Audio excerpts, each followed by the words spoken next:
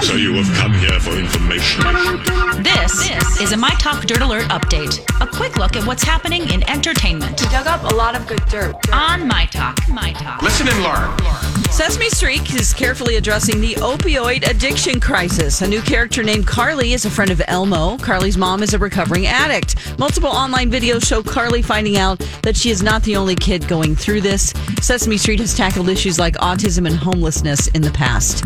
Julia Child is getting recognized for her work in the food industry. The legendary celebrity chef will be featured in a new full-length documentary. The documentary will follow her life and career. It's the same people that did RBG.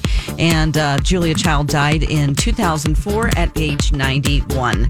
Justin Bieber publicly reached out to Miley Cyrus's latest fling, Cody Simpson, to see if he'd be down to join Bieber and his wife, Haley Baldwin, on a date night. Commenting on a pic of Simpson's showing off his abs on Thursday, Bieber wrote, "Your body is a wonderland. Double date?"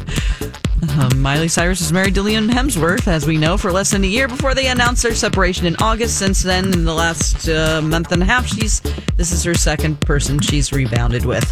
And that's the latest dirt. You can find more on our app and mytalk1071.com. That was a good update, Don. Dirt Alert updates at the top of every hour.